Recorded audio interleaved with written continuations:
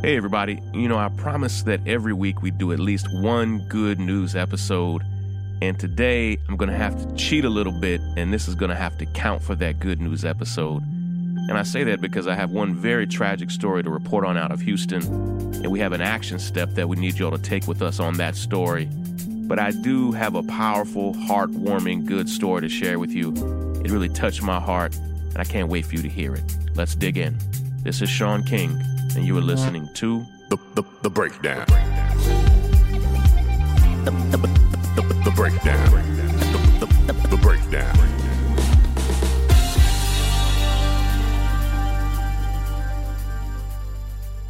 Earlier this week, you may have seen an absolutely horrible video of a police shooting that happened in Baytown, Texas, which is right outside of Houston. And just a few hours after it happened, in the middle of the night, people from Houston started sending me the video, and it's awful. But today, for a few minutes, I need to tell you the story of Pamela Turner, who was the victim in that shooting. And I need to tell you who she was long before the shooting. Because the local police and even the local media there in Houston, as they always do, have tried to smear this woman and her family, making it out like she was some type of hardened criminal, and she wasn't.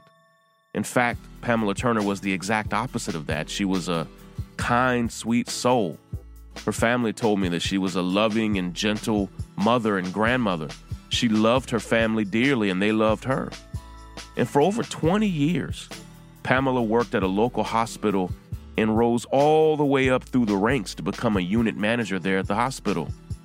And like tens of millions of Americans, like people in your family, and maybe even like some of us who are listening today, Pamela and her family noticed in the early 2000s that she was struggling with her mental health. The month of May, as you may know, is actually Mental Health Awareness Month. And finally, in 2005, after struggling with her mental health, Pamela was properly diagnosed with schizophrenia. But she was high functioning in society. She received treatment. And through the years, her family loved her through it. It was hard. And many of you who are listening right now, who may have your own mental health challenges or maybe have them in your family, you know that it's a day-by-day, even an hour-by-hour effort to manage it, to treat it, to survive and live and even thrive with it. And here's the thing. Everybody in her neighborhood knew Pamela. Most also knew of her challenges. And what we've also learned is that the officer who shot and killed her, literally shooting her right in her face, he knew Pamela, and he knew that she suffered from mental health episodes.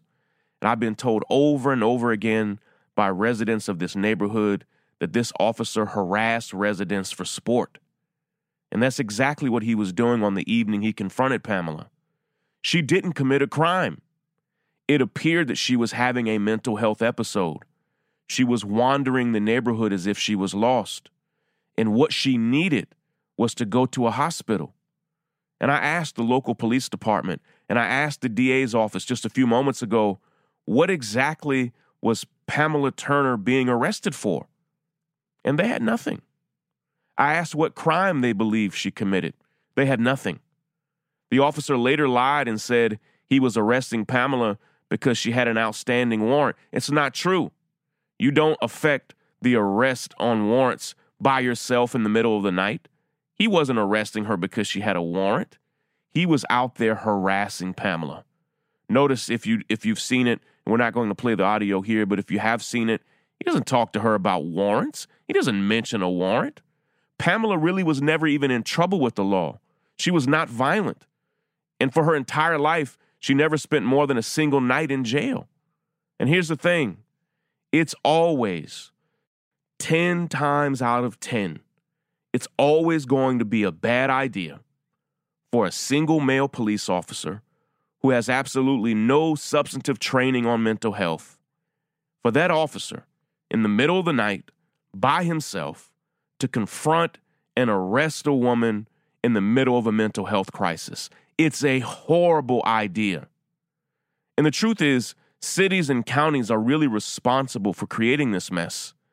Every city, your hometown, every city and county and state in this country needs to create a robust, entirely different mental health department with emergency staff, with first responders, and trained people that respond to mental health challenges. Because what we found is that in some states, nearly 50% of the people who are killed by police were unarmed and killed in the middle of a mental health emergency. And because America's police have been trained that their guns are an answer to every problem, a woman who needed a doctor instead got shot in the face. And listen, I'm not joking.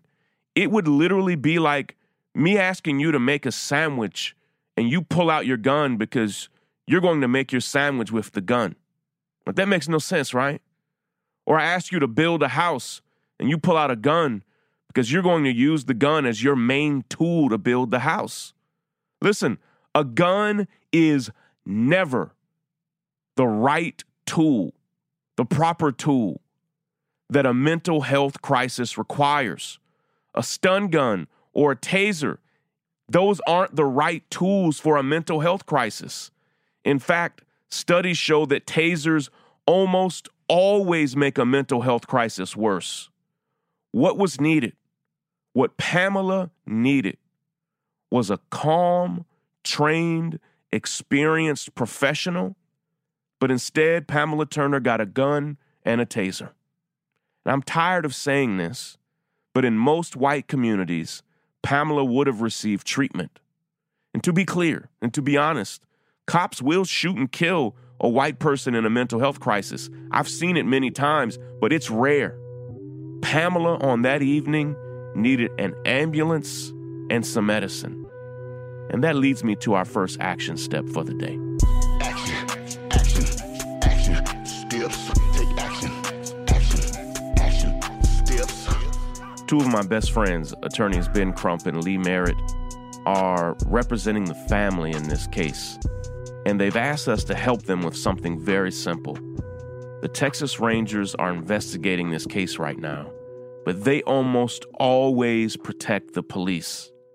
We want the Harris County DA, that's Houston's DA, Kim Ogg, to conduct her own investigation and present the evidence before a grand jury. But she's not going to do that. Kim Ogg is not going to do that if we don't demand that she does it. Listen, I'm going to give you some information. I'll repeat it a few times. I just want you to make a simple phone call and send a few emails, all right? I want you to call the office of Harris County DA Kim Ogg. That's K-I-M. Kim is her first name. Ogg, O-G-G is her last name. And you can call her office at 713-274-5800. Again, you can call the office of Kim Ogg at 713-274-5800. And when you call that number, I want you to ask to speak to someone in her office. It'd be great if you could speak to a live person. Leave a message if you have to, but if you leave a message, I'd like for you to call back at a better time and actually speak to a person.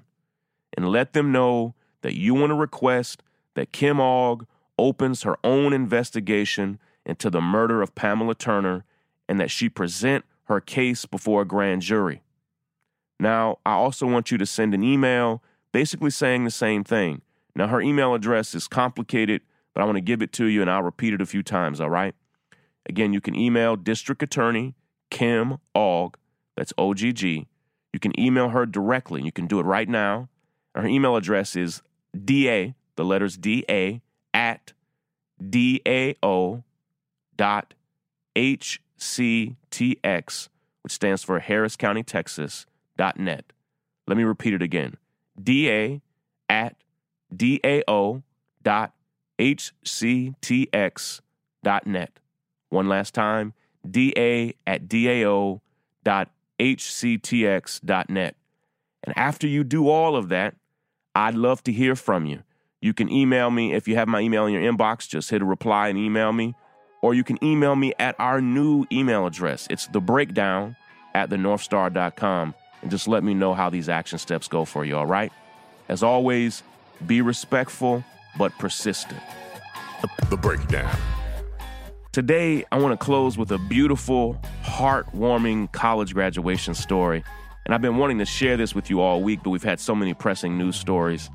70 years ago, all the way back in 1949, Elizabeth Barker Johnson graduated from college from Winston-Salem State University, but was unable to attend her graduation because she had already become a local school teacher and she couldn't find a substitute. Well, I want to play two beautiful clips for you. And in the first clip, it tells her story the days before the university gives her her degree and she goes to the graduation and it's amazing. And the second is actually from the actual graduation. All right, here's the first clip that comes before her graduation. The World War II veteran told WFMY News 2's Tahisha Moy she is excited to finally get this opportunity. Yeah, guys, this is a big deal for Elizabeth Johnson. Although she graduated back in 1949, she never got to walk across the stage because she had already gotten a job as a teacher and couldn't find a substitute. So at her 99th birthday party last week, she was surprised with a cap and gown and was told she was finally going to walk at graduation. Now, Johnson has had a life of service. It started in the military back in 1943. She enlisted in the U.S. Army and became a member of the 688th Battalion. It was the only all-female African-American Women's Army Corps battalion to serve overseas during World War II.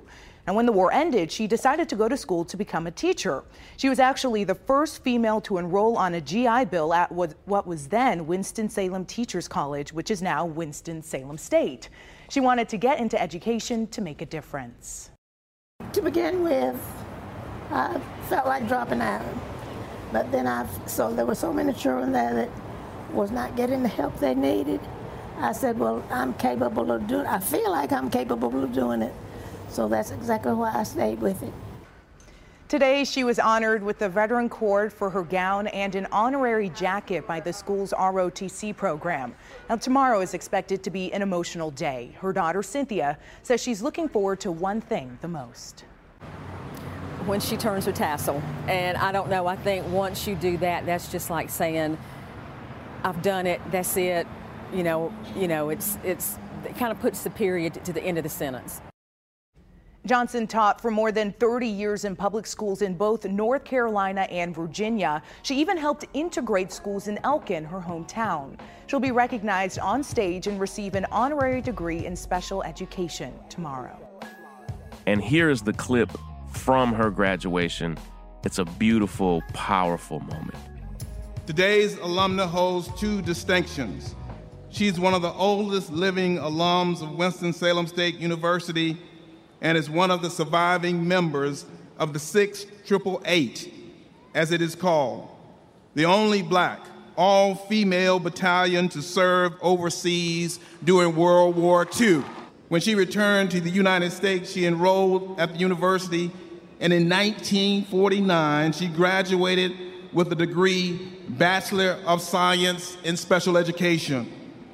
Although Ms. Barker Johnson graduated in 1949, she was unable to march with her class because she had relocated to her first teaching job at Patrick Central School in Spencer, Virginia.